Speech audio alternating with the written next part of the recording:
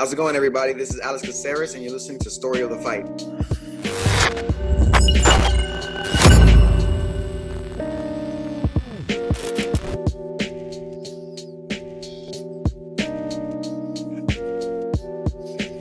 Will, you got to say something. Welcome. You're hosting. Welcome to church. Yeah. Ramiro's out this week, but that's fine. He said, "Screw you guys." He doesn't want to be a part of it anymore, so he's gone. Ramiro's out, but that's okay. We got Rich here. Sorry. You want to introduce me, Will? Yeah, we got Rich the casual, Rich the producer. Normally behind the scenes, he's going to fill in for Ramiro because Ramiro has family priorities. If you guys haven't, met Ramiro in real life, he's a short man, but he's got big shoes to fill, and I'm going to do my best. I'm not going to have the strike count. I'm not going to have some of the analysis that a man with many, many years of beer drinking, whiskey drinking, and MMA watching has, but I will have the layman's take that may be refreshing in times where you're used to just listening to Rogan and John Anik all the time. You're going to get rich, man. Something never before seen, never before heard. A unique perspective. Exactly. Oh, Ramiro's actually with us in spirit. There he is. He says, "Let's go." I guess he can watch, but he can't come into work. Look at that picture of young Ramiro down there. It's like when somebody calls into work but still shows up to shop. You see him. Yeah. You're like, I thought you were sick. Oh man, where can we? In spirit. Ramiro might not be here, Rich, but where can they find us no matter who is here? Yeah, man. So thank you guys for tuning in on YouTube. Thank you guys for liking, subscribing, commenting. We'd like to respond to everybody that comments live or after the fact. Leave a review, rating a review. We're able to be found on Apple Podcasts, Spotify, Google Podcasts, Anchor.fm, Breaker, I think I said Google Podcasts already, Spotify, Radio Public, and anywhere else you can find podcasts. Anywhere they're sold. They're usually free, but it's still a transaction. We want you to subscribe. We want to track those things, get the metrics up. We're trying to get sponsored one day. We want to go to UFC fights live and in person, and we can only do it by amassing a following. So we really appreciate every single one of you guys. Please follow us on social media. Will knows where that's at. Twitter, Instagram, Story of the Fight. Facebook chat, Story of the Fight chat. Somebody will chat with you in there. We don't know who it'll be, but that's part of the fun. It's like a roulette. There's a TikTok. We don't know what kind of content's going on. Just like week to week, you don't know exactly what you're getting from our show other than fun. So we know it'll be fun. But besides that, it's a bag of surprises. It's a bag of surprises. Yeah, we need to get Rich to just do this every episode. We'll just have him pop in and do this. Yeah, man. Gotta have the hype. Man, Rich the casual, but not in production. Jeez Louise. Nah, man. I've been doing podcasts for years. Yeah, and it shows. All right. Last night we had UFC Vegas 47, Strickland versus Hermansson. Not like the most. The champ is MIA. Yeah, we're gonna have to take that belt from Ramiro if he can't even make the show. You know what I mean? I guess you're the interim champ. Will, is that the case? Yeah. Oh. Or whoever outperforms the other one on this show will battle for the title. I guess. Forget this is the interim championship. I don't want to win. Fight. Yeah, but yeah, Ramiro's got the belt. Maybe I need to get that back. But yeah, last night we had Hermansson versus Strickland. Not the most high stakes as far as rankings goes for a main event, but Strickland at least is on he's on a train right now. He's climbing the rankings. Hermansson's kind of been relegated to almost like a gatekeeper type position after the loss to Vettori. So Strickland's been talking like, oh, he needs to get to the belt, It's the first time he's been focused on getting to the belt. And I don't know. The performance last night, I don't know if it's really worth getting a title shot on. He did a fantastic job of getting hit and not getting hit, or hitting and not getting hit, I should say. So who's the British guy on the commentary, Will? Because you sound a little bit like him. I know you don't watch the commentary most often, but what's that guy's name? Do you know? Michael Bisping? Yeah, Bisping. He does a great job. They talk about, I really enjoyed the commentary from the team today because they didn't stray from the action very often. They had some jokes that kept it lighthearted, but he did mention that in about the fourth round. He's saying, okay, we know you've won this fight. We know that you can have great defense, defending the takedown, taking the jab and controlling it with just your main jab, his right hand, checking all those leg kicks with his lead leg, which I think it was his left leg. Yeah, He got bloodied up on the nose, but other than that, it was like a flawless performance, seemingly. But he was saying, I don't think you're going to be jumping the line with a performance like this. He wants him to go take the fight, Yeah. not just win the fight and cruise it. The next contender isn't going to be cruising to the championship. They got to take their shot, which is what I'm hearing from you. But as someone, and I'll let you finish your side in a moment. Yeah. But as someone that has never watched this man fight ever before, what I took away from it was like, does this guy sweat? Like, does this guy like, is he human? Is he breathing hard? This guy seemed so in control. He seemed like he was fighting in there with his son that he's teaching how to fight. You know what I mean? Yeah. And he's just like, come on, hit me at the end, hit me. Go straight at the middle. He's yelling at him, calls him a pussy. You can't say that on UFC airways, but we can here. This is R-rated, adults only. I'm going to rate it with an explicit tag when we put the show up later. But story of the fight, XXX. Yeah, exactly. Every takedown, he was just knocking him off, knocking his hands away, standing him up. I think he had to get the underhooks out one time. But look at Rich, the casual. Hey man, you watch 11 fights in a row and you pick up on some of the terminology, okay? But did you watch from the first fight of the night to the main event, or did you watch? I didn't do the Ramiro way. I watched. There you go. Yeah, so the last fight, the one we're talking about in my mind, is the most fresh. But I got notes on everything else, so I'm not gonna let you guys down. But yeah, dude, I was like, this guy is so cool. And then they mentioned, are you a Sean Strickland fan? Do you seem like you would be? Me? Yeah, I'm a big Sean. So going into this fight, and shout out, you touched on the commentary team sticking with the actual fight itself. And if anybody's listened to me in the past, Felder, Bisping, Fitzgerald is my dream team. When Fitzgerald went live on Instagram before the event, and he like pans over to the desk and it's Bisping and Felder, and I was like, rejoice. I think they're by far the most professional. They're the best crew, I think. And Ramiro, hashtag DC hater. They even threw some shade at Bisping threw shade at DC in the broadcast. He's like, they were talking about wrestling, and he's like, somebody was like, I know Daniel Cormier is not here to give us his Olympic wrestling experience. And then Bisping is like, oh, I'm glad he's not here. I don't want to hear his awesome breakdowns of wrestling. And it was a joke, but I was like, somebody appreciates that for sure. No Rogan. Yeah. So Bisping or Strickland, I'm a big Strickland fan. He's kind of leaning into this whole psychopath thing. So he's getting like, he's kind of starting to like get a fan base, right?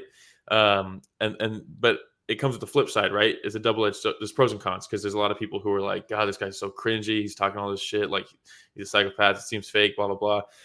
The reality is he's getting interest, right? And that's what you need to do. Especially if you're trying to get a title shot, you need people interested in you. HLB Comer points it out right there. Yeah, his interviews have been the guy's hilarious. And before now he's kind of he's in the spotlight, right? Now he's in the main event and all this stuff. But before, he's always kind of had this same style where he just kind of walks you down. He just keeps walking towards you. His feet are super close together. It's like the opposite of what you get taught, right? You don't, especially in MMA. In boxing, that's more okay because there's no threat of a takedown. But when your feet are so close together, your legs are close together, it's easy for someone to just grab that double leg, pull your legs out, and you're down. But he just walks forward with just like a such disregard for anything you might be able to throw his way. And exactly, Ramiro. So he does a really good job of every time you throw towards him, he's blocking like out here, right? Like he blocks before they even get close. And that's that's something that I was like, I don't think I've seen this all night. His blocks were coming up here, and I'm like, I don't even think I ever noticed someone blocking so far away from their body. It's usually when they're near the face or by their head. They shut up, right? Yeah. And shout out to Ramiro. He's mentioning his footwork is enough to avoid shots just by themselves, deflecting the punches that he mentioned. But yeah, just the footwork and having his leg off the ground, of course, to absorb it without having to plant and take wear on the knees or the joints or whatever, which was crazy. And just like, and then the final thing before I interrupt you, I'm going to interrupt you for the second time, definitely not the final time. But they mentioned during the broadcast, do you even, I don't know if this is true, but maybe it's playing into the psychopath or his persona, or it could be true. They say, do you even lift weights? Do you even run? And he's like, no, I just fight all the time. And his body type is so like kind of lean, but not skinny and not bulked up compared to pure cardio. The other middleweights that I think are fighting next week. Adesanya, right? And then And Whitaker. some other guy, yeah, Whitaker, some other guy, yeah. I'm like, those guys are bulky, and I noticed, I'm like, this guy's the same weight as them, so I wonder if that has something to do with it, the fact that he never runs or lifts anything heavy. Yeah, I mean, there's definitely like that body style is by far the most efficient body style. You look at like the Nick Diaz, Nate Diaz, they're known for their cardio. Same kind of thing, right?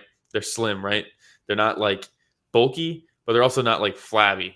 You know what I mean? Like it's like they're just cardio machines. And going into this, I thought if Hermansson can take this fight to the ground, like it's a wrap. Hermansson's so good on the ground. Like that's what you have to do to beat Strickland, right? You got to get him down. But lately, Hermansson, I actually picked Hermansson to win this fight, but I should have known coming in. He's struggled lately on his entries for takedowns. He shoots from really far away. He doesn't set it up with his punches. He just kind of reaches, grabs you, and tries to take you down. And he hasn't really been able to get the success that he needs for his takedowns lately. Yeah, and I should have known that Strickland would be able to keep it standing.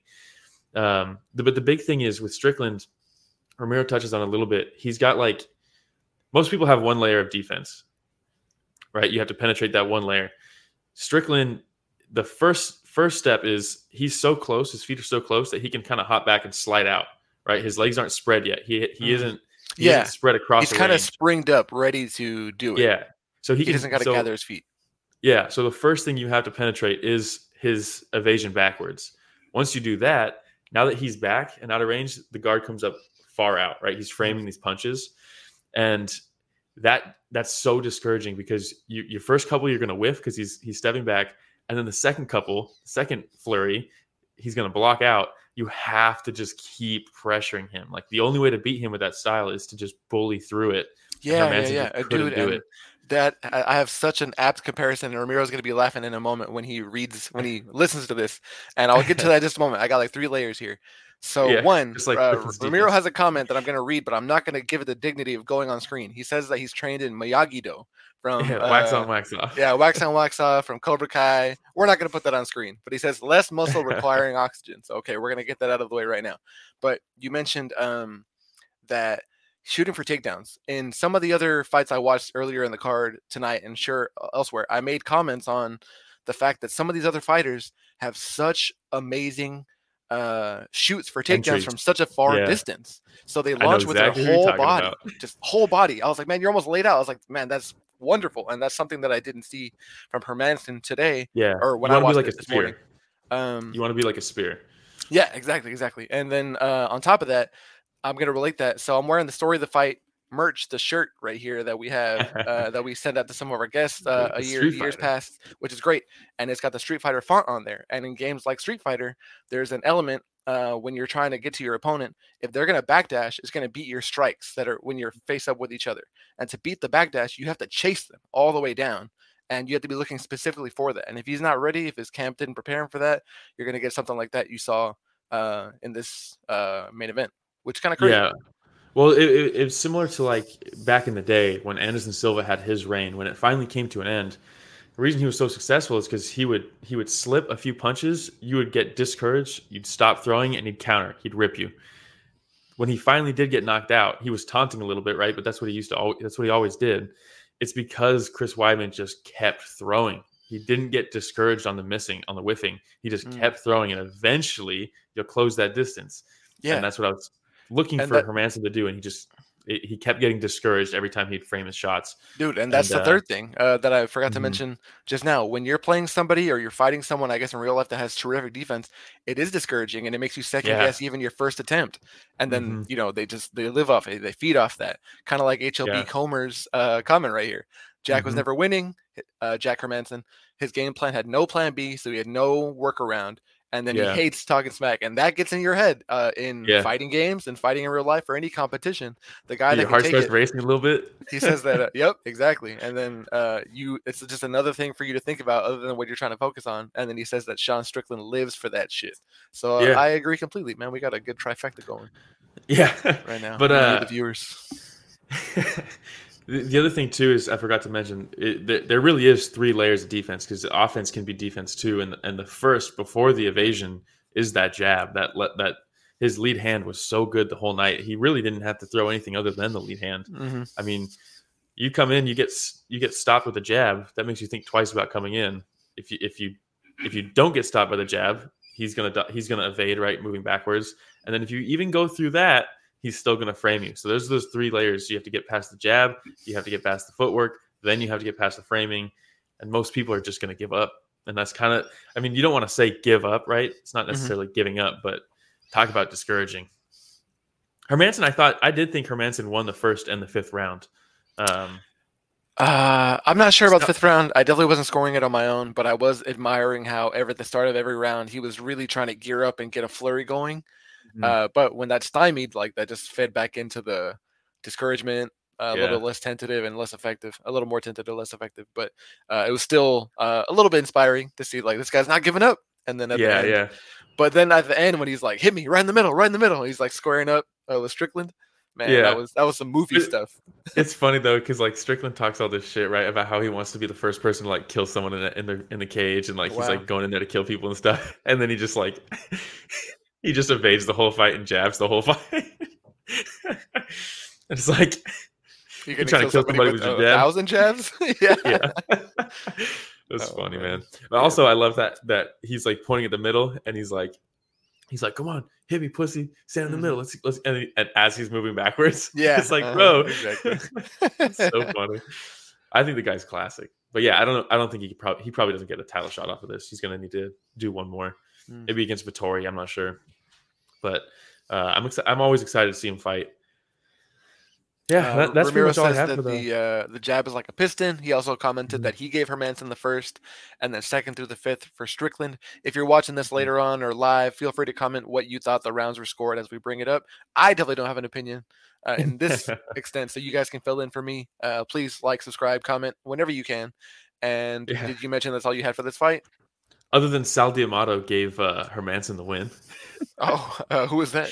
Sal D'Amato. He's one of the judges. One of the judges gave it. It was a split decision. He had Hermansson winning the 1st, the 3rd, and the 5th, which is fucking crazy. But it's Sal D'Amato's kind of, if you're not familiar, he's kind of like that. Classic Sal Ramiro says. But yeah, we have the next fight coming up, right? Yeah, the co-main.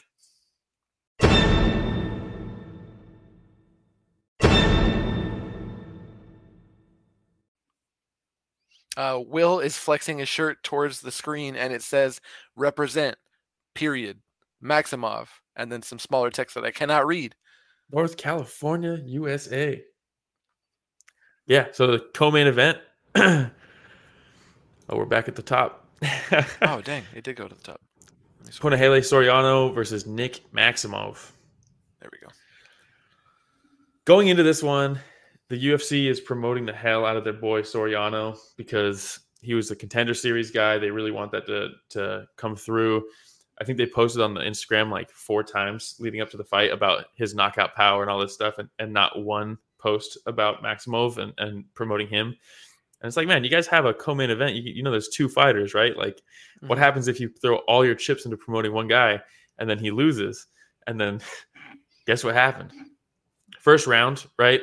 Maximov was kind of only throwing the hands just to set up the takedown. It didn't really look like he had much intent to like stand and trade with Soriano, which I probably wouldn't want to either. Soriano hits like a fucking truck, but you could tell like, sure.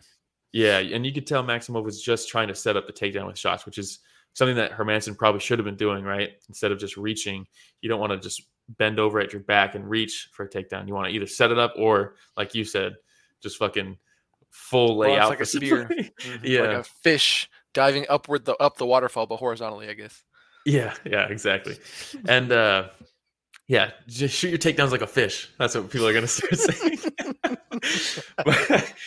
but he did a good job on his entries, I thought. He doesn't really have like a power double. He kind of just drops. He drops to a knee to get a hold of that leg, and then he really goes for that single leg, and he just stays on you. And Soriano just could not get him off. I mean, who could power double this guy? This guy looks like, I know they're supposed to be the same weight, I guess, but it didn't look like it. That's for sure. Soriano's massive. He's a big middleweight. But he landed some good shots in that first round. There was a moment where I think it was like off of a shot. He was coming up and he got him in the Muay Thai clinch and he ate a knee bad. He ate it like I got square that on the nose. Huge knee by Soriano. Yeah, punishing the takedown. that was by far the biggest shot of the fight. But then, I mean, Maximov just kind of took it and just carried through with the takedown. Ended up jumping this back. He was on his back for like I think a minute of the round. Yeah, dude. I have it on here. He's on his back. Like, what did I say? Oh no, that's the. I have a comment on what he was like. But when he mounted him, doing the horizontal tango vertically, like the fish I mentioned earlier. Here's my question: does Ramiro's dad go get a beer when they're doing grappling vertically as opposed to horizontally? Does he get the beer? We have to know. He's not on the ground. Ramiro, tell your dad to comment in the chat. That's what I want to know. Yeah. I thought the choke was gonna. I thought he was gonna get the choke here when he had. Normally, if someone jumps it back like that, it's and you stay. The longer you stay, the worse it is. Your legs are gonna get on fire, right? Eventually, the neck's gonna open. He had the neck crank for a bit, not quite enough. Ramiro says, without a doubt. Still gets a beer. Okay, got it. Still gets a beer. Answer. What are they hugging? But I don't know. This is the round that's the hardest to score, in my opinion. I had Maximov 29-28. Clearly, there's probably a bias there, but I know there's some people hating on this fight. But the biggest, you have to score damage first. The most damaging strike of the fight happened in this round. It was the knee from Soriano. But then there's back control. Back, if you take someone's back, it is the most advantageous position you could have.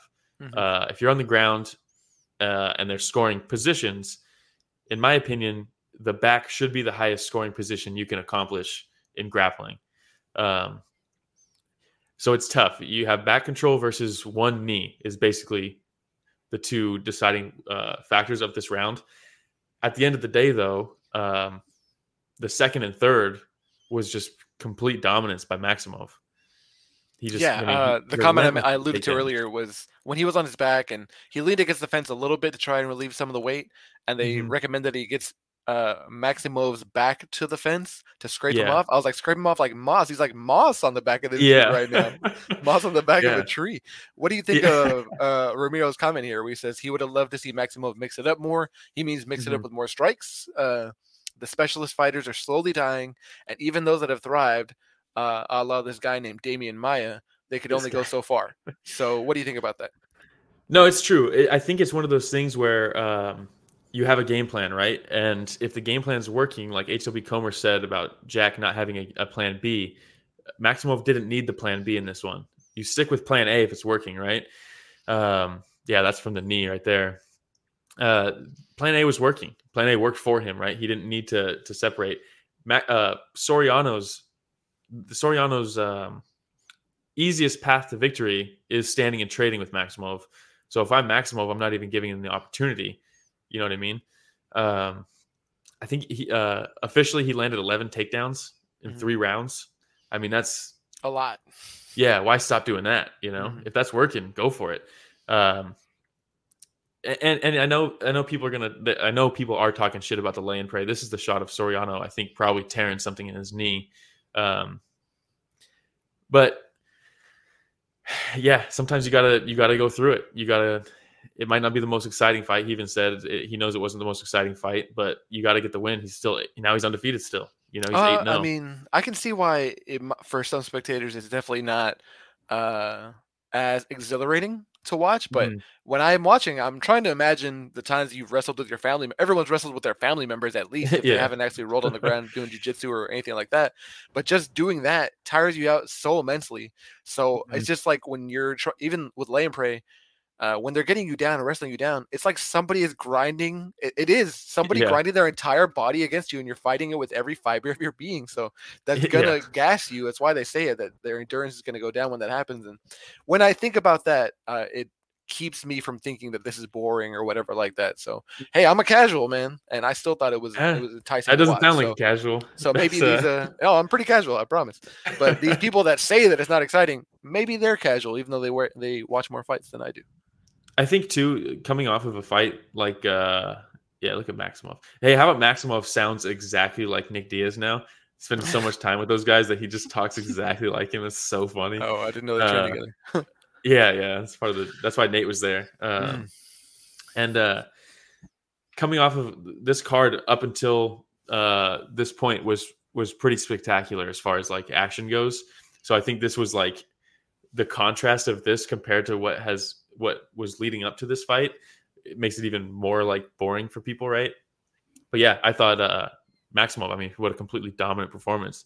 There's some people saying that Soriano should have won because damage scores first, but really the only thing of significance that he landed was the knee. I mean, the I think hammer in the fist first looked round. pretty vicious. I have some hammer fists True. down here. Yeah, he does have some. He did have some good body shots from the top, right? While Maximov was in on the takedown, but Yeah, round 3. ultimately, I mean, you get taken down 11 times.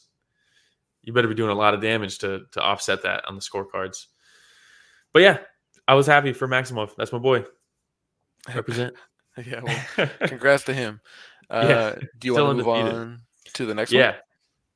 This one is one that I've been waiting for a very long time. Sakvat Rachmanov versus Carlston Harris. Rachmanov, I think, will be a champ. I've been saying this for a long time. Me and Ramiro have been in on this dude for a very long time. He's also now still undefeated. I think he came into this one 14-0. Now he's 15-0. Yeah, 15-0 now. The guy, I mean, like they said, the guy looks like he's in there. He just woke up. He just the complete like. I mean, he just You're talking about another day in Rachmanov? the office. Yeah. Another day in the office. He's just kind of there to do his business and leave. And Harris had a hard time finding him. You know, in that first. And before minute. we talk about the outcome or how the rounds went, I just wanted to say the very first note I have on here is that Harris had the craziest hand movement that I could remember of all the fights. It was like, this, oh, high guard. Oh, watch the face, jab. Yeah. Like, I'm not very far off with what I'm doing right now. No, yeah, it was very. When I was watching it, it kind of looked like, okay, this is already the beginning of the end because Harris was just so much, don't get close to me, and just so like worried about what Rachmanov is about to do. Was he trying Just to frantic. bamboozle him? Does he guard that way every time he fights? Like, tell me more. I mean, he is a high energy guy, right? But I think it's more of throwing a lot of feints to try to freeze Rachmanov and just not let him come in. And it was just Rachmanov was just like you said, he looks like he just woke up and he's just kind of like, all right, you're doing that, cool. Well, my initial thought. Okay, one, full disclosure, I had the fighter names backwards. I didn't look at the trunks designators, and I was like, okay, Rachmanov. I thought he was the hand movement guy at first, and I had to swap the names. But secondly, I didn't think you said he looks like he just woke up. I wasn't thoroughly impressed. I didn't have any hype. I didn't know anything about this guy watching, and I just saw a couple spinning kicks, and I was like, okay, I wonder if those are gonna land. Those don't usually land when you go for them kind of raw. It's usually when someone mixes it into their normal. You gotta set it up. Yeah, exactly. You got to get their attention away, and then it landed, and I was like, man, I guess this guy's pretty good. And then I got the names right, and here we are. Yeah, dude. So yeah, like I mean. Normally, you don't land that if you just throw it naked, right? You have to set it up with something. Not Rachmanov. I mean, the guy, you could tell just from the first minute of the fight that his understanding of distance is so high level because you have Harris just doing all this crazy shit, right? And Rachmanov is just hop back, hop in, hop back. And there was a moment where Harris threw something heavy. Rachmanov was just slightly out of range. He's in range. He lands a shot, and then he's out again. And he did it so effortless. That I mean, the guy's like, I really think he's going to be fighting for the belt with maybe not this year because the welterweight division is so stagnant, but before the end of next year, he's definitely going to at least challenge for the belt. What are you laughing at? And I'm laughing at Ramiro's comment here. He said that my impression of Harris was pretty good, so I'll keep it up. Maybe I'll bring it up next time in the future. I don't have very many notes on this because how long did it take for this round to end or for this fight to end? It looks like 50 seconds. Oh, maybe not. Either 50 seconds or 4 minutes. No, I think there was 50 seconds left in the first round. I think. Okay, yeah. It was near the end of the first round. Right. The shots that Rachmanov landed to finish the fight. Can you go back to that picture of him standing over Harris? Yeah, let me go back one and then go back. Apologize for any delays in any of the graphical presentation to the viewers. It's a little tough to host and do this at the time, but we're doing our best. Is this the right one? Yeah, that's the one. Yeah. So. Okay. He drops him with the wheel kick, right? He wasn't like unconscious. Yeah, is that what I wrote down as the somersault takedown? Is that the wheel kick you're talking about? The wheel kick that Rachmanov landed caught him with like the calf, right? Oh, okay. It wasn't with the heel, right? It dropped him, but he wasn't like unconscious. He was still present, right? And then Rachmanov just walks over to him. And yeah, kind of slowly. Terrifying. And Harris is like doing his best for up kicks. He's trying to block shit, and he's kind of kicking his legs up and down. Rachmanov just grabs his legs and just tosses them to the side. He steps over to the side, and he lands like 3 shots that were just so perfect. Romero talks about a piston. Strickland's jabbing a piston. Dude, he lands 3 right hands just straight down the pipe, and it was just like just each one. You hold, the whole body kind of bounces, and it was like he almost threw another one. And Beltran got. He walked away without it even being called yet. I think. Yeah. Yeah. What the hell? And like, bear with me, but I think everyone in the world has played Smash Bros before, and so in Smash Bros, there's a very, very famous tournament moment where this guy just walks forward, like it's tournament, high level, best guys in the world. They're on the stage. It's high stakes. He walks up very slowly, easy to guard or avoid, and just does forward smash, like as though it was like a party game with your mom and they don't know what to do. Yeah. And it hit. And then the commentary says, did he just walk up slowly and forward smash? Did he just walk up slowly and hit this dude 3 times on the face and move his legs to the side and walk away without waiting for the submission or TKO to be called? Dude, just wild. Complete disdain. He walks him down, he evades everything, lands a wheel kick, tosses his legs to the side, pistons him a couple times, and walks away. I mean, it was with this new context, I need to rewatch this and more further admire. I know who he is. Yeah. I know which one he is. I can't wait. He's going to be a big star. He's going to be big. I mean, he didn't really have to showcase much in this fight as far as what his tools are that he has. But, I mean, the guy is so well-rounded, his grappling. I mean, he did have that. He did have the judo toss. That's probably what you're talking about, the somersault takedown. Yeah, somersault takedown. That shit was beautiful. Not much control after it, but everybody's super high on Khamzat Chimaev, right? Same division. This guy's coming through. He's out. He's grappling the hell out of people. He's smashing people. Rachmanov has been doing the same thing. He just doesn't have that loud persona that Khamzat has. He's not as like in your face about everything. But dude, the guy is still, I think eventually we will see Khamzat versus Rachmanov, and it's going to be fucking crazy. It's going to be some God of War shit. I hope so. You think he'll wake up? You think he'll be like energized in the beginning? Yeah, maybe. That's pretty much all I have for this one. How about you? No, that was another short one. Not many notes because it ended so quickly. So that's all I got too. But I'm excited to rewatch it. It was short enough. I will definitely rewatch. Yeah, and if you can, go back and watch the rest of this dude's fights because he's a fucking animal. All right. So before that, we had Brendan Allen versus Smiling Sam Alvey. Okay, this one made me laugh, and I don't mean to tear into your intro, but the fights before this one were some, kind of hard-hitting, bloody, chiseled men kind of going at it. They were yelling, like I got some more Street Fighter comparisons ready for you guys in a moment. But then when you brought this fight in, and these guys are probably a higher weight class than the other ones, but they're a little less toned. One has a farmer's tan, like, a really good one. The other guy is wearing white shorts with white, like, ankle kind of wraps. So it looked like underwear and socks. And I was so unthreatened. Like, I'm not in the ring, but like, I'm like, man, is this going to be vicious? Like, what am I seeing? This guy's smiling. Like, I don't know. I was unenthused the whole way around. So some context. Sam Alvey and Brendan Allen, and I've got the pics right here. Here we go. Yeah, Sam Alvey's been doing this a long time, long time. And this picture looks tougher than he looks like at normal stance. Okay. So he's definitely past his prime. He tied a record. He either tied it or broke it. I think he tied it for longest streak without a win. Wow. It's now been 8 fights since he last won. He's 7. Is he like the first guy in Punch Out? Yeah, you fight Glass Joe. Is this him? Yeah, kind of. Dude hits like a truck still. The problem is in that first round he landed on Allen a couple times, and I just want to defend Allen real quick too. Normally he doesn't look like that physique wise. I think he took this fight like 6 days before the fight on short notice. He stepped in for an injured opponent, and this isn't his weight class. He normally fights at a weight class below this. Okay. So this is him like out of camp, just like getting off the couch and whooping some ass. But Alvey, he's always done this. Early in his career, he had a lot of success with his check right hook.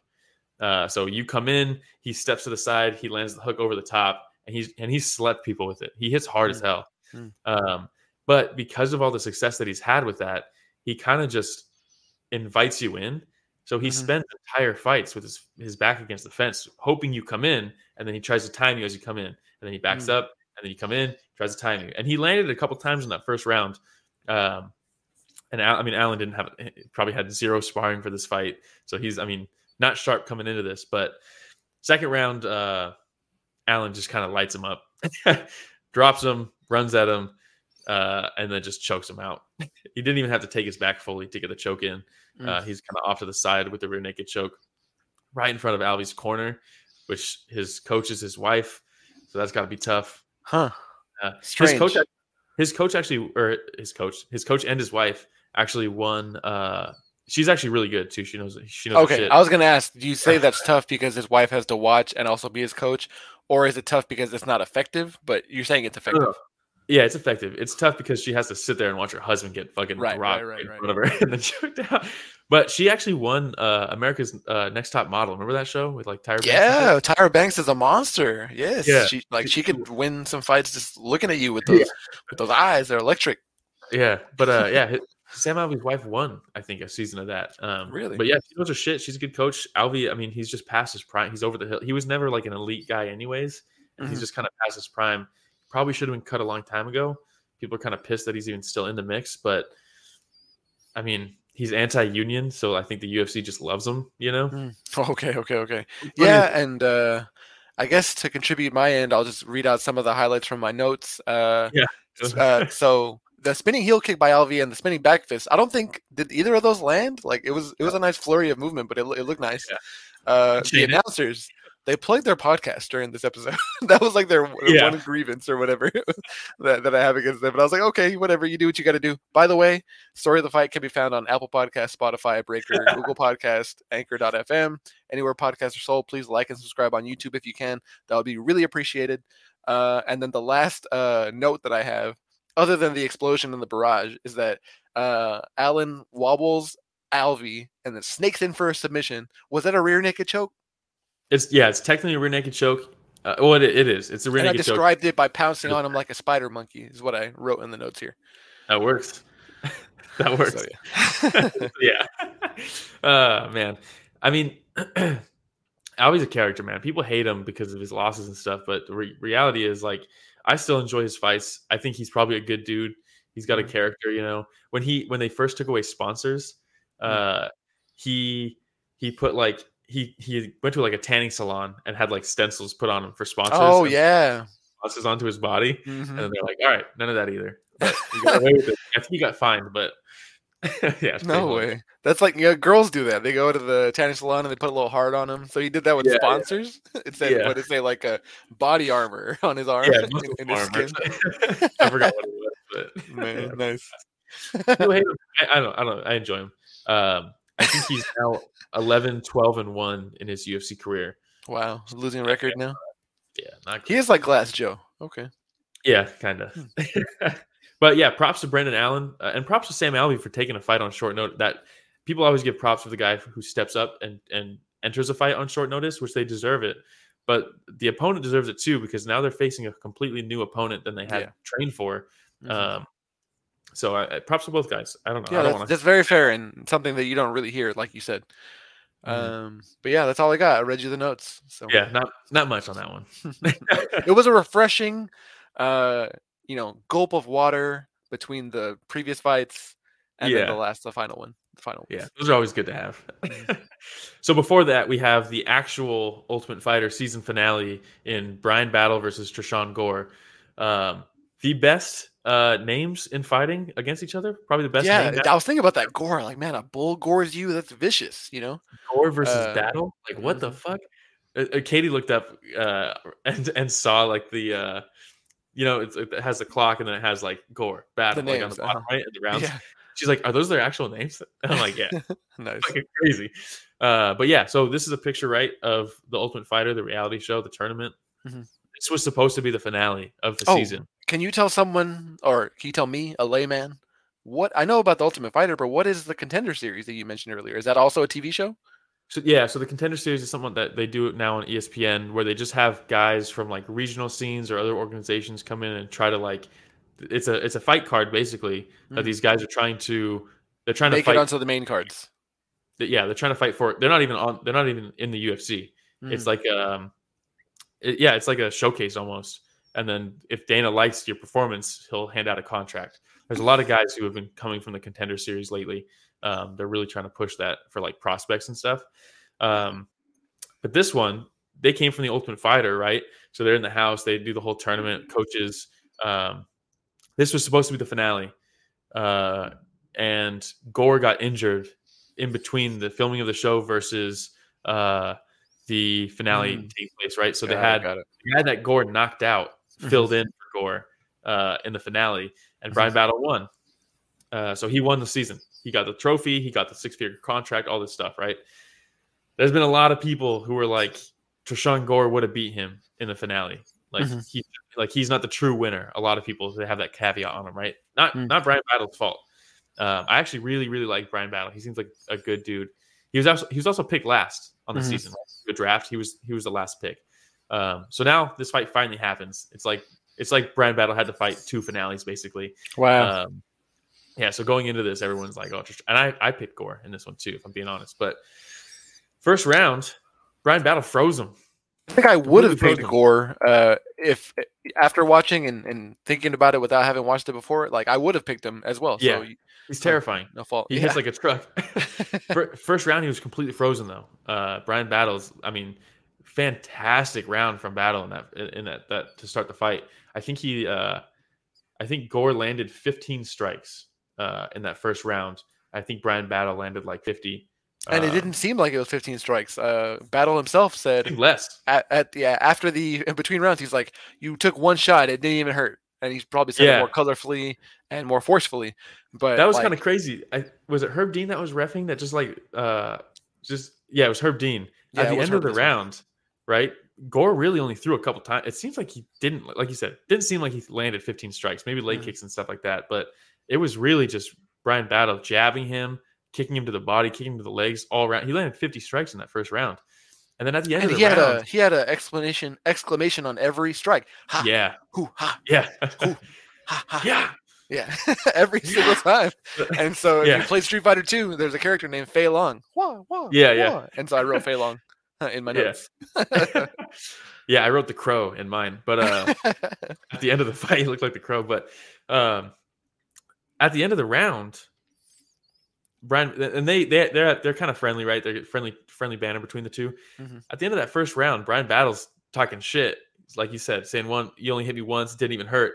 And Herb just kind of let him walk across the cage to him. And it's like, dude, you realize that wasn't the end of the fight. They're supposed to keep them completely separate in between rounds. Like that's not supposed to happen. But I mean, they're jawing at each other and stuff like that. Second round, I gave that to Gore. I had Gore winning that second round. He clipped him a couple times. That left hand. Yeah, he's loading up a cannon. That's what I have. Yeah. I mean, he just walks you down. And I think after that first round, he realized like, hey, I gotta fucking do something. Yeah, there's only 3 rounds. Yeah, I've already lost 1/3 of the rounds here. Yeah, I basically have to either finish them or win the next 2. He landed that left hook a couple times in the second round. But Battle did a great job of clinching every time he got caught with it, because you'd see him kind of buckle, like it was doing the damage. Yeah. But yeah, he'd clinch, circle out, lean on him for the takedown a couple times, just kind of smother him, survive that round. Like I said, gave it to Gore, but the third round again was kind of all Battle. Yeah, there's that hook. I mean, completely turned him around. Oh, sorry. If you guys hear my cat in the background, I apologize. She's meowing. She needs some food. But yeah, I mean that's pretty much all as far as like the fight goes. Battle just, man, what a tremendous improvement from the last time we've seen him. His last fight was the finale, and I think after winning the show, getting more training, he looked like the best shape I've ever seen him in. He looked ripped. Looking like the Crow. Dude, his eye was so bloodied or Yeah, so blackened. It was crazy. And when you combine that with how his hair kind of came loose, like I have long hair yeah, myself, and I can only imagine having your eye obscured by blows, but also not tying it up yeah. better, like in a time where strikes can come from anywhere. Like I I cannot know. imagine that. And I'm obscuring Especially my when you own have face to. for effect. Yeah, and especially when you have to when you have to watch for that left hook, and that's what's doing the damage to your eye, and now you can't see the left hook coming. The fact that he could come back and win that third round. Normally, if you win the first but lose the second, it's really hard to shift the momentum back and take the Mm. third round. It's hard to split like that. But he did a great job, I thought. He looked really good, and then he brought the trophy out at the end of the fight. Did you Oh see that? yeah, I was like, where did that come from? Yeah, he brought that shit. Imagine if he lost, he would have given it to him. I don't know, but I don't know if you heard the interview afterward, but Ramiro says that he said, "Who needs another eye?" yeah, Battle sword. classic. Yeah, Nice. because Bisping's asked him about it. He's like, "Yeah, who needs that? Who needs two eyes?" And Bisping's Yeah. like, "Tell me about it." I don't know if you know, but Bisping has a fake eye. Oh, I was gathering it from what you said, but that's funny. That's Okay, on yeah. point too. Nice. Bisping, he got wheel kicked by, or was it wheel kicked? He got knocked out by maybe a high kick by Vitor Dang. Belfort, and it He lost an eye in the octagon. tore his retina. Wow. And the doctors told him we can fix it with surgery, but you'll have to stop fighting. Like you won't be able to fight post surgery. Hmm. And so he kept that shit a secret from the UFC. Wow. And like somehow passed like all the physicals and stuff like that with it, kept that shit a secret, and then became a champion with one eye. No depth perception. Bisping's fucking awesome, dude. What a legend. That's But crazy. And I like his commentary too. yeah, he's great because he's really technical, and he Mhm. kind of surprises you with how technical he is because he's such like a jokester and he like talks so much shit that Mhm. like every once in a while he'll drop some knowledge and you're like, oh yeah, he's a fucking champion. Like I love Bisping. I think he's one of the best. Yeah, that's wild, and it's such a nice, refreshing comparison to all the NBA coverage that I watch, because they'll just throw Shaq onto anything, and I know you know who Shaquille O'Neal is. Yeah. That guy is terrible on commentary. Like he just mumbles all the time. He talks about Yeah. domination, and like a more modern player, Candace Parker from the WNBA, talks to him about how skilled big men are now, and he's like, they can't dominate, and she's like, well, it's not the same as when you played because XYZ, and he's like, Yeah. well, why isn't it just like it wasn't my day? And she literally put him on the spot Damn. for not having it all together when you compare it to the guys that I listened to, and then or to the guys that we heard on this broadcast today, and that you guys have in the UFC, that we have in the UFC, versus that, and then you get the little clips of audio from the corners, and at the Apex you can hear them way more clearly Yeah. than you can at the other arenas, T-Mobile Arena. But also it reminds me of when it was Fight Island and during the pandemic when you just heard every single slap. But Yeah, it was it's crazy. nice hearing the raw commentary, because in the NBA, like they'll have inside segments where you hear the coaches talking, but that audio has to get screened by the PR person for the team. So all you get is like, go a some job, bullshit. intensity, that's it. That's all you get. As Yeah. opposed to like Sean Strickland's like his coach is saying, yeah, man, go stand over there, look sexy, let them see you. That you're not Yeah. phased by these attacks. You know what I mean? One So thing you wouldn't that get that. one thing I wanted to say too, I forgot to say it, but in the Strickland fight, he's notorious for like kicking his coaches out of the cage in between rounds and just standing there ready to go and just talking Wow. shit across the cage, right? That's awesome. And there was one moment, I think it was like the end of the third. Eric Nixick is his coach, and one of his other coaches was like, you could hear him in the background, like, tell him stuff, blah, blah, blah, blah. And then Nixick's like, he doesn't let me tell him shit or something like that. I was like, fucking Wow. classic, dude. Yeah, I heard that. Yes, Yeah. exactly. That, and then I have one more comment. And the first part of the fight that I watched today, they let the guys in the cage and they latched the cage. I did not see a lock on this cage. Yeah. Ramiro always says they're locked in the cage. I don't know if that's true. Is that true? Yeah. It's not. No, there's no lock. Yeah, it Okay, just Ramiro, I feel lied to, and the integrity of the show may be in question. I expect a full retraction and apology on the next episode that the champ, Yeah. the champ, comes back. The champ. The And champ you who's guys missing. should want this too. So let's hear it in the chat. Apology Yeah. from Ramiro. Yeah, Ramiro's a lot like he'll like this. He's a lot like John Jones right now, where it's like John Jones. He's out because he's testing positive for steroids. He's getting caught with cocaine. He's hitting a pregnant woman with his car. He's the champion and he's gone. And then all of a sudden, DC's out there fighting with the real belt with Gustafsson, all this stuff, while John's is out there doing his hoodlum shit.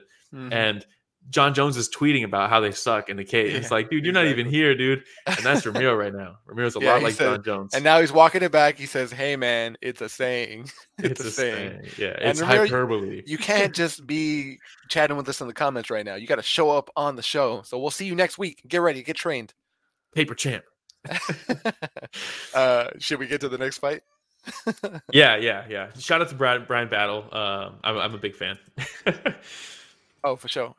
And right. I think this is going to be a very juicy one. Yeah, no pun intended. I hope you guys like long episodes. We're at 50 minutes already, and we're going to keep on going, damn it. Yeah, keep this train rolling. Speaking of juicy, we had Julian Juicy J. Erosa versus Steven Peterson. Holy shit. Yeah, this shit was wild. I Rocky 3 is what I put on this. Dude, this is in my opinion takes over Cater versus Chikadze as fight of the year so far. We're just in February, right? But we got to track it. They raised the bar, in my opinion. This is the bar you have to meet to take fight of the year. First round, I rewatched it almost instantly. As soon as the Brian Battle fight ended, my brother Brian came over and we went back and watched this fight because he had missed it. Omar, shout out Omar, chiming in. Erosa, a dog. This was a textbook Erosa fight. The guy, if you don't put him out early, good luck. You're not ever going to put him out if you don't do it in the first round. And the first round was a lot of kind of feeling out. Erosa picking him apart from the outside up until the last 30 seconds. Erosa clipped him like 4 or 5 times to end the round. And it was like, ooh, well, exclamation point on the round from Erosa. Looking good. Second round. Yeah, and like he doesn't strike me just looking at the two fighters as like when he's walking around the ring, he doesn't look wild. He doesn't look like he has a lot of power. Like a fucking savage. He doesn't look like a fucking crazy man. And they mentioned it in a one of the other fights, I think. Or no, it was this fight where he's like, that guy's psycho just like you. Okay. Yeah. So go whoop his ass. So I was like, is he psycho? Is he? And then you find out. And then the second round starts. And yeah. Omar, shout out. Y'all selling tickets for the Sockbot Hype Train? Yes. Have been for a long time. Very excited to see him continue his thing. But Juicy J, that second round had to deal with I'm looking at that note right there. What is that describing? I know there's an artist named Juicy J, but I don't think this guy is an artist. I don't think you can describe his shots as juicy. What's juicy, Will? Please explain to me. Juicy, who knows? Maybe it was Steven Peterson's face by the end of the fight. Oh, okay, yeah. Lots of juice. But lots of juice. Yeah. But that second round, Peterson was landing that right hand over and over and over again and had Erosa in the whole fight. All sorts of trouble. That second round, he rocked him like 3 or 4 times, and Erosa was just, he has kind of a Carlos Condit style. I know you probably don't get that reference, but the way his posture is, Shane Burgos, Carlos Condit. Well, give me an imitation right here. Show me. It's a video show. He's kind of like this, right? With his shoulders forward. Hold on. Show us all. Yeah, we're going to do this right here. Yeah, he's got his shoulders forward, right? He's hunched, and he kind of hops to the side. He's a lot of angles, like a goblin, right? And that's kind of how Carlos Condit was. Okay. And Shane Burgos is the same way. And that was Juicy J this time. He's angling in and out, but Peterson's still meeting him with that right hand. And he rocked him. He hit him like 4 or 5 times in a row. And I was like, holy shit, because Erosa's been put out before, and not just once. So it's like, I mean, it's not like he's got like the granite chin that some guys have, but he just kept eating these shots. And then while he's getting fucked up in that second round, he fucking spins, lands the spinning back fist, and drops him. Yeah, that shit was fucking crazy. Yeah, and Peterson pops right back up. I mean, the guy's a savage too. What a fucking war. I had Peterson winning that second round, but then the third round, Erosa just put it to him. And I mean, it was back and forth, right? It wasn't like a one-sided round. Yeah, and like to talk about what you mentioned right now with the back fist, I wrote Julian Erosa looks comically wide open until he gets a back fist himself, and that sits down Peterson. So man, a wobbly takedown. It was just it was crazy. Yeah, it was nuts, man. And in that third round, I think the takedowns kind of stole it for Erosa. He got the takedowns into the guillotine. Peterson was going on that guillotine, but I mean, at that point, they're so sweaty in the third round, and he had his lip split, completely split right here. It gained an extra inch on his mouth, and the blood's like leaking right into the choke, and it's like, yeah. It was too slippery, too much saliva, juice. too much juice. Exactly, Juicy J. Yeah. That's what you meant, huh? Yeah, and man, I mean, at the end of the fight, Peterson looked like a different person, man. He looked like Captain Redbeard, you know. Mhm. And And he wasn't there, walking forward super confidently in the first round. Erosa had him going around the sides of the cage often. They I mean, mentioned that. Erosa was picking him apart in that first round. Yeah, and like I've heard you guys mention before that the apex is smaller than the other cages. Mhm. I wonder if that's smaller than where he's fought before. He's And I never think fought it in the was his Apex. first time in the apex. Yeah, and then Yeah. in the second round and the third round, he's like he's unhinged himself. He's loosened up and he's walking straight up to Erosa Yeah. at that point. Dude, it was a crazy fight, man, and there was a lot of shit talking before this fight, like a lot. Erosa was talking a mad shit. Peterson missed weight, so he's unprofessional, right? All this crazy shit. You hate to see it. Someone misses weight, especially when they have a Because full they don't camp, get the but- payout, is what I heard on the. Well, if you on the get a broadcast. bonus, but you missed weight, that bonus goes to your opponent. Wow. And usually, the only bonus you can technically get is Fight a of the fight of the night if you missed weight, right? Because if you get a knockout, they're not going to give you a performance of the night and then give it to the dude you knocked out. But yeah, so Juicy J gets an extra $100K on this fight. He gets his show money, his win money, his 50 grand, and Peterson's 50 grand, and that's why you make weight. But dude, they're gonna have a Rocky 2 Apollo Creed grudge match that we're not gonna see for that 50 grand, dude. They have to. But then you love to see it at the end of this fight. Okay, yeah. Before I say the end of the fight, the last minute of this fight, all of a sudden, Juicy J lands like a 1-2, a good one, a flush one. And he's like, "Let's go, baby!" Yeah, and he just stays on him, and he's like, "Fucking," he's like screaming shit, dude. Yeah, that's where I typed Rocky 3. I was because have you seen Rocky 3? Yeah. Okay, if our viewers haven't seen it, he's fighting Mr. T, known as Clubber Lang, and Clubber Lang's just fucking hitting him so much power, knocking Rocky off his feet. And making him look like a goblin. And then finally, he starts taking more shots, and he's like, "This man's crazy." Everyone's like, "Rocky's crazy," and Rocky's like, "Come on, hit me! You ain't so bad." That's what Julian Erosa reminded me of right there. Yeah, dude. So. And it was classic too because it was perfect the way he set up the takedown with a minute left in that round too, because that's usually how you seal the deal, right? Hey, shout out to Tony with the new job. That's my boy. And Juicy J, what you want to do in a close round especially is you want to close it with the takedown, because that's like your final stamp, last impression. It was a close round. It could be a toss-up, but then you got a takedown at the end, and you get it. And he screams some shit to get him all hyped, and as soon as Peterson tries to hit him after screaming, he just shoots with that double leg and gets it. And it was like, because if you're in a war like that and some dude screams like that, you think he's about to start throwing shots. Yeah. So you're about to throw some shots back, and he just drops under for the takedown. It was classic. But that's how you bury the hatchet. Is a fight like that. Oh, there's that would do. But but that's how you bury the hatchet, right? You have a war like that. You miss weight, bunch of shit talking. A fight like that can earn the respect back. You know what I mean? Going into this fight, everybody's talking a bunch of shit about Peterson for missing weight. But by the end of the fight, I mean, how can you talk shit? The dude showed up. I mean, the split lip, the gash on the side of his head, and then he loses that extra 50 grand. He doesn't get his win money. It's a fucking tough sport, dude. It's a fucking tough sport. That was a crazy fight. Make it. That was a fucking crazy fight. Well, yeah, that's how I felt after that fight. I was like, God damn, I need a breather after that. Shout out Juicy J. He's always been one of my favorites. There was a cartwheel kick at the end. Not a cartwheel kick. No. A rolling thunder. That's way cooler. And it landed. Yeah, did it? That's what I couldn't tell. I replayed it like twice, and I was like, "Did that land?" It landed, and by Erosa, right? Even stumbled. Yeah. At the very the last second. Crazy. Nice. Yeah. I wish it was a little bit more like wrestling, and these guys could get their signature moves in at the end of every fight. I would love to see Rolling Thunder at the end of every one.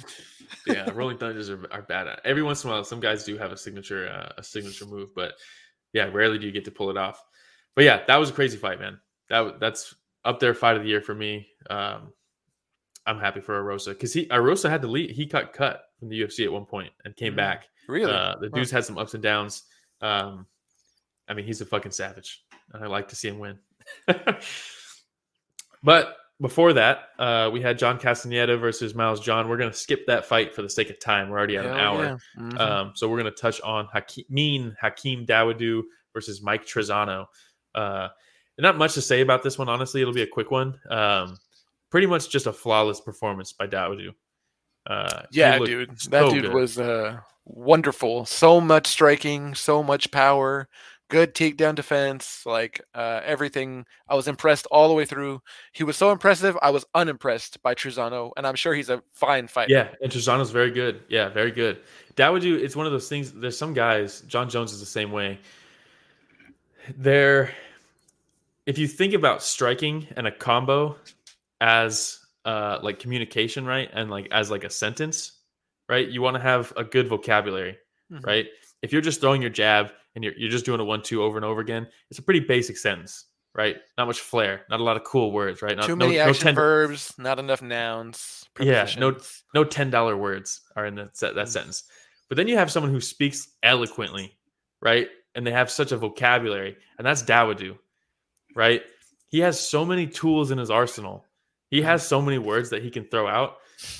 You have no idea what's coming, right? He's throwing an outside leg kick to the thigh, to the calf, inside to the thigh, inside to the calf.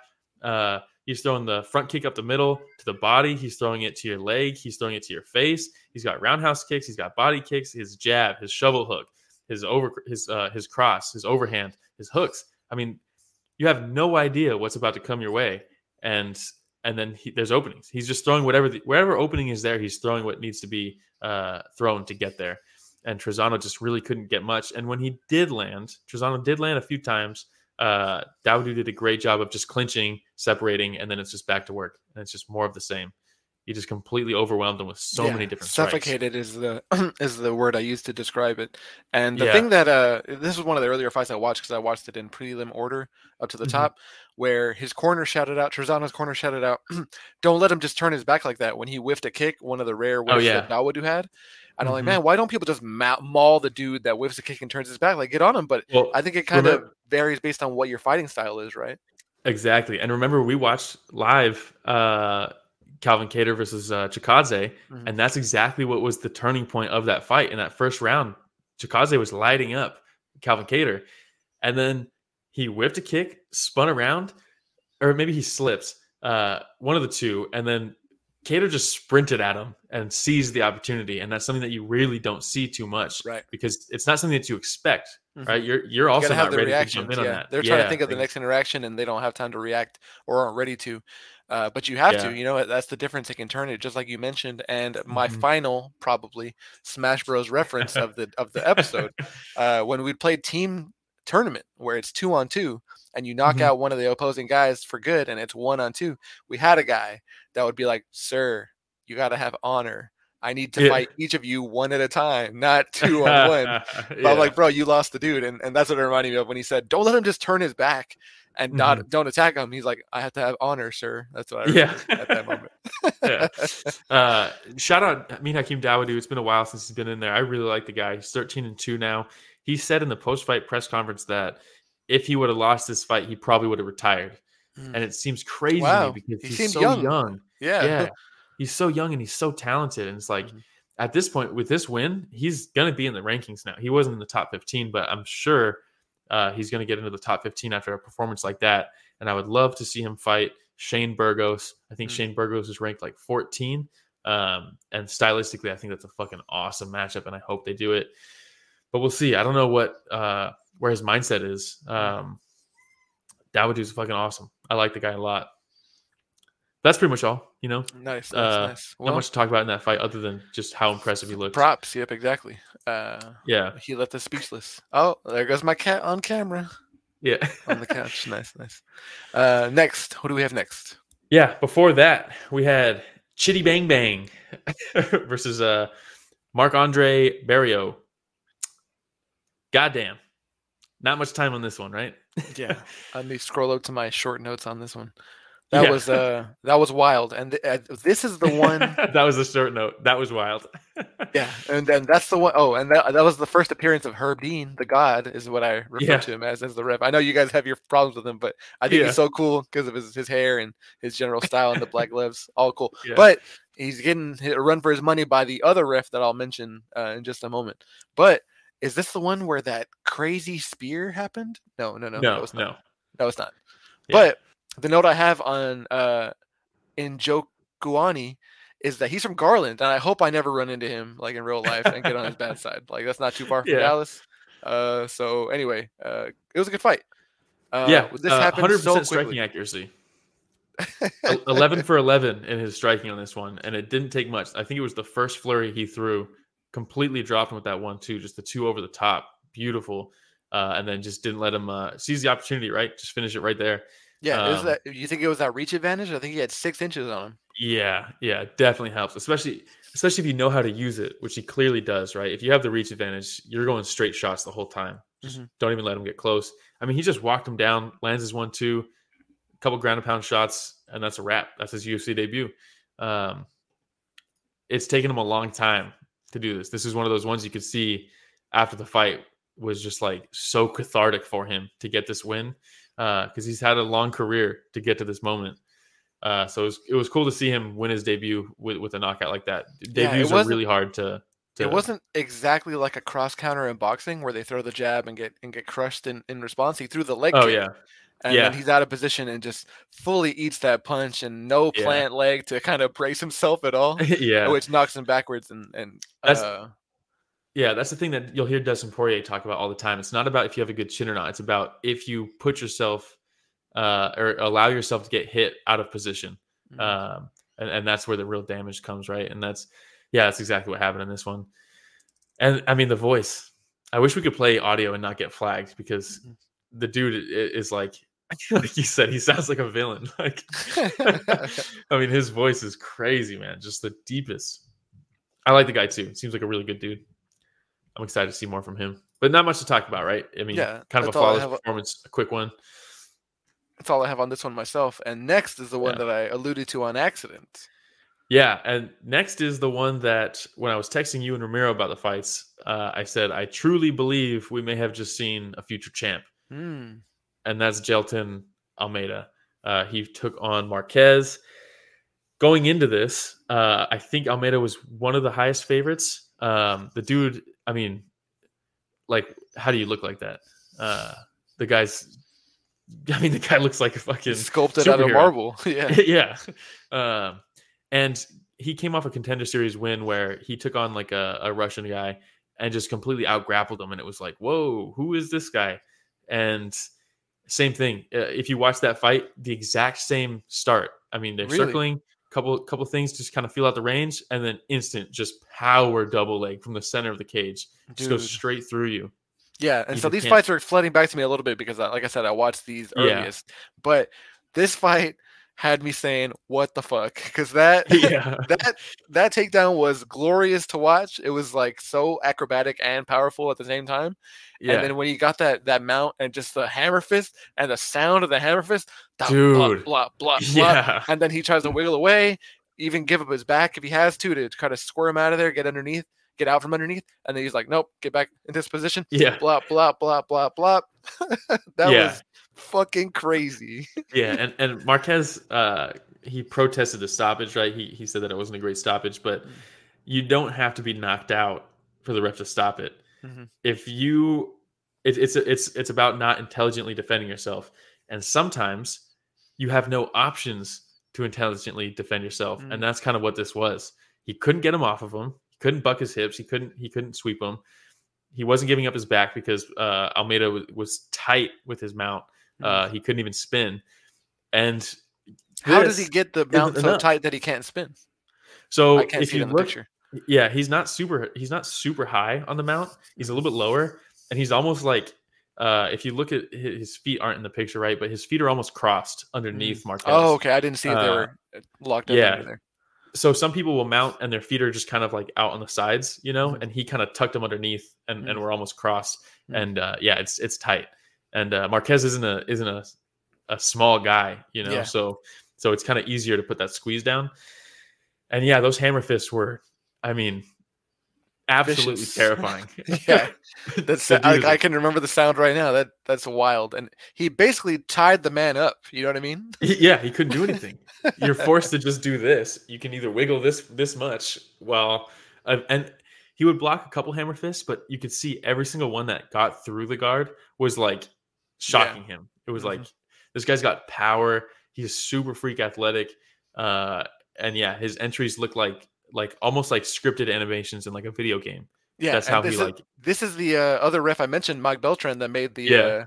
the stoppage, and I'm with it. One, that dude is an absolute unit. That guy is so huge. Yeah. Like, he came in on a Harley. That guy looks like stereotypical Harley biker, Hell's Angels man.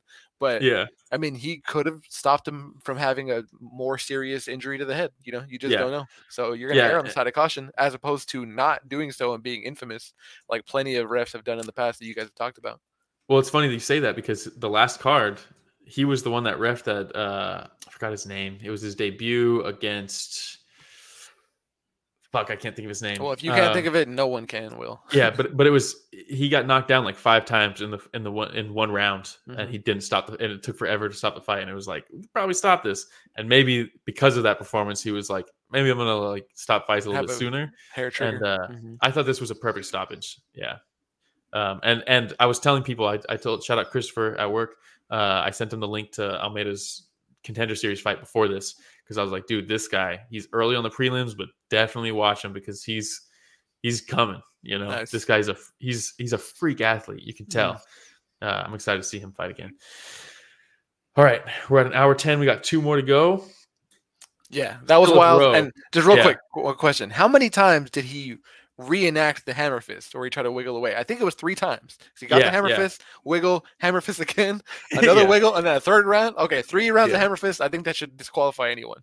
At that point, look, I'm not getting out of this. Let's just call it. Yeah. But yeah, you mentioned Jason Witt versus Phil Rowe, right? Yep. That was the fight before this. Witt has had a few performances where he'll get a takedown, flatten you out, and just kind of hang out on top. And that's kind of how the first round was. That was always going to be the story of this fight. Shout out story of the fight. But it was, can Rowe stop the takedowns? And if he does get taken down, can he get up? Because on the feet, they're not even close. But on the ground, they're not even close. Just on the flip side. So it's like, whose style is going to win? And after the first round, it was like, this is probably how the whole fight's going to go. Witt's going to get the takedown, control him on the ground, and just win by control. And then Phil Rowe got up in that second, and he backed into the cage. He lands the left, the right over the top, and then the left again, and it's over. That's a wrap. I mean, that combo was lightning fast. It was just everything extended, right? Nothing, no wasted energy. And Witt was just there for all of it. He just, clean, just bam, bam, bam. Sorry, my cat Margot has made an appearance on camera. There we go. But yeah, no, you're right. And this is the one I said earlier, and I might have misspoken, but after those hammer fists on the ground, this guy definitely didn't wait for the ref to call it. He walked away before he said, stop the fight, stop the fight. That was he was out, crazy out. To see. Yes, exactly. and it was interesting too, because normally if you get taken down in that first round, you're going to gas yourself just trying to get a wrestler off of you. And then he got taken down again in the second. It was like, oh man, how's his cardio going to hold up? Even if they stand up, is he going to have enough in him to finish him? And then they got up, and Witt looked way more exhausted. He looked way more exhausted from trying the takedowns. And I think Rowe spent the whole first round just kind of trying to hold him down and not really try to exert too much to try to get back up. He just kind of accepted that. He tried to stay fresh. He's the Fresh Prince, man. Yeah, he's the Fresh Prince. He really is. So and in comparison, I know. Crazy they're similar weight. Right, those are the 2 body styles, right? And the extension that he got on those punches was nasty. And I'm happy for him. I like Rowe. And like, I gotta say, did this fight have more? Did this card have more fights where the winners can just turn around and fight again in like a month and a half than any other right? one that I can remember? A lot of one-sided fights, right? Where someone didn't take a ton of. This one technically wasn't one-sided, but as far as damage goes, definitely. Yeah. Right, because Witt won that first round easy. But yeah, Rowe didn't really take anything. He can probably fight next weekend. But yeah, wild to see. Really cool. And even though I said they didn't take much damage, it was lopsided, it was still incredibly entertaining. Definitely one to go back and watch if you guys are able to. Yeah, shout out to the matchmakers for sure. Yeah, before that we had it's a quick one, but before that we had Malcolm Gordon versus Bondar. a lot of people had Gordon losing this fight. This was a big upset. I mean, kind of weird the way it happened. This is the weird one. Yeah. But, and before we get to the content you're alluding to, this is the opening fight of the night and the first one that I watched, of course. And the announcer says, "Thank you for watching wherever you happen to be watching." And there's nobody in the stands. So who is he alluding to? Is he alluding to the Pirates? Because he said, "Thanks for watching on ESPN or wherever." So he knows y'all are out there. He's giving y'all some credit for the eyeballs. He's talking to you, Will, the man who doesn't pay for the pay-per-views. Hey, who didn't pay for this one? I also didn't pay for this. I mean, I could get ESPN through my subscription. Anyway, it's a long story. Yeah. Checking savings, Kevin Hart, comedy routine on deck. Yeah. Anyway, so I just wanted to say that was my first note. But yeah, so to start this fight, Gordon was flashing the hands. He was cracking them up until the takedown that ended it. And real quick, we'll probably want to give a graphic content warning. NSFW, if you're squeamish, look away. Story of the fight, XXX. So this is what happens, right? It seemed like it might have happened earlier than this, where it kind of looked like his elbow popped as he tried to post up. But then this takedown, his arm was kind of trapped in that takedown. And you can see the grimace there on him. And you see his arm trapped. From here, after this, they separated a little bit and he went to post and it completely popped out. Completely. And there it is right there, out of socket. I wonder if this is something that's happened before. Because normally if you have a joint that pops out like that, shoulder, it's more prone to do so again. Yeah, and it looked like the first time it kind of happened didn't look like it was anything significant that caused it. And then after that, it was like, there's no coming back from that. And the next picture is probably the worst one. Yeah, yeah, not great. Not how you want to start your fight. And that's how they started the night. So set the bar, let everybody know, hey, this is it's not just a sport, this is more than a sport. But yeah, not much to talk about on that fight, right? Other than Gordon looked really good in a fight that a lot of people had him pinned to lose. Yeah, and that was his debut? Is that what I read or heard properly? No? Okay. No, he's had a few fights. Got it. Okay. Yeah. Well, Bondar, that's his debut, yeah. That's the one. Okay, I got it mixed up. Yeah. So yeah, kind of a shitty way to if you flip a coin, right? You either have your debut, you get taken down, your elbow completely comes out of socket, or like Chitty Bang Bang comes out and drops him with the first combo he throws. Gets smokes. Yeah. Yeah, you flip a coin on your debut. But yeah, really good card. It was one of those ones where the co-main and the main event kind of weren't as exciting as the entire card up until that point. So I think a lot of people were kind of left with like maybe a sour taste on the card. But as a whole, pretty damn good top to bottom. It was cool all the way around. Yeah, no problem. Yeah. I thought the main card and the wrestling exhibition before that one were great. Yeah. Both the co-main, main and co-main. So yeah, I'm a fan. I'm a fan of this card, and I'm excited. I'll definitely watch probably the Adesanya fight next week because I've heard a lot about him and y'all talk about him. Okay, it's a rematch too. Yeah, and Whitaker's the former champ. Yeah, I heard that on the commercials, and it's not Whitaker the second; it's Whitaker 2 because it's the sequel, right? Because it's the rematch. Yeah. Yeah, exactly. Okay. Whitaker Jr. So let's see. Rachmanov got a performance of the night bonus, and so did Chitty Bang Bang. And then it's not listed here, but I'm almost positive that Erosa and Peterson got a fight of the night bonus, and obviously Erosa gets both of them. So those are the of the night awards. Mm-hmm. Only three fights got canceled off this one. Sam Alvey originally was supposed to fight. I believe the order was he was supposed to fight Heinich. Heinich pulls out. They get Phil Hawes. Phil Hawes pulls out a week before the fight, and then Brendan Allen takes over and knocks him out or chokes him out, drops him, chokes him out. The big one though that sucks for me was Jeremiah Wells was supposed to fight Tim the Dirty Bird Means. I'm a huge Tim Means fan, so I like to watch him fight. Means had to withdraw. I'm not sure why, but other than that, that's pretty much everything that that got canceled. Card kind of stayed together more than most, especially during COVID. Nice. I mean, that's pretty cool, I guess. And not much to say about it, but it's a shame that the Dirty Bird didn't get to fight this time. But is he coming back in a couple months or something? I don't know. I don't know why he had to pull out. I'm not sure. I don't know if he's injured or if he got COVID or what. In terms of the next episode that's coming up next week, because there is a card next week, right? Yes, next week is Adesanya versus Whitaker 2, UFC 271. So we'll talk about that. Taito Ivasa is fighting Derek Lewis. Oh, nice. Already? I feel like he just fought. He just fought. Wow. Yeah, and then Jared Cannonier is fighting Derek Brunson. The winner of that will probably get the next title shot. Sorry, Strickland. That's probably the number one contender fight. Then we have Kyler Phillips taking on the boy, Marcelo Pitbull Rojo. You know what I mean? The dinosaur, the T-Rex. And then my boy, Bobby Green, is fighting Nasrat Hakparas. That's a very good card. Very good card.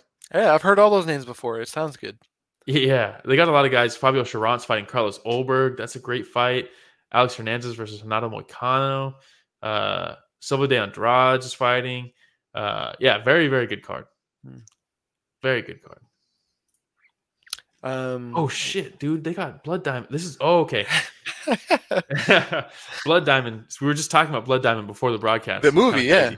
Yeah, but Blood Diamond is making his UFC debut on this card. Oh, it's a person. Yeah, Okay. And let me tell you, this guy's about to make waves. You're in on this early, Rich. This is UFC debut. If he was an NFT, I'd make some money on the NFT. Yeah, this is early Bitcoin right here. Blood Diamond. I'm telling you right now, this dude is gonna go far. I'm excited. I just saw his name at the they have him at the very bottom. I don't know if he's actually going to open the prelims, but holy shit, I forgot he was making his debut on this card. Hey, that's badass. I hope it goes well. I hope you're right. I wish there was some sort of stock I could buy. I know. Well, I mean, that's it for the preview. And then also, Ramiro will be back next episode to defend himself versus all the slander that we have thrown at him this particular week. I'll be back just in the background. Maybe I'll chime in if I watch Adesanya or something. Yeah, there we go. I do want to do social media before we go. Yeah, so we're at Story of the Fight on Instagram and Twitter. We were on TikTok technically, but we haven't posted anything. I don't know if we will. We probably will. So tune in to see our first post. Where is our subscriber count, Will? We were at X amount last 2 weeks ago, and we are now... I think we were at like 248 before the last episode. And now we are officially at 255. Hey, well, we appreciate that, you guys. Thank you for subscribing.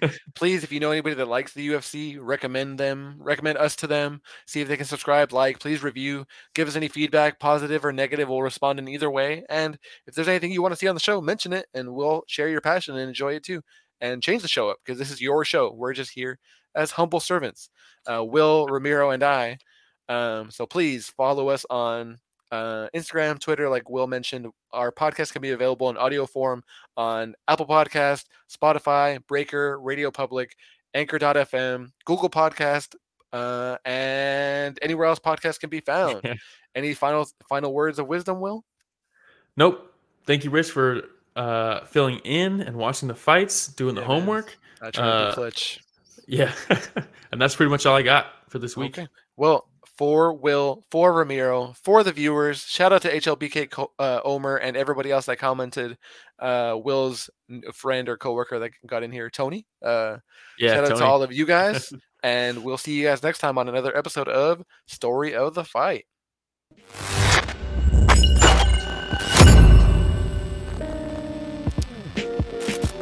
I love the UFC.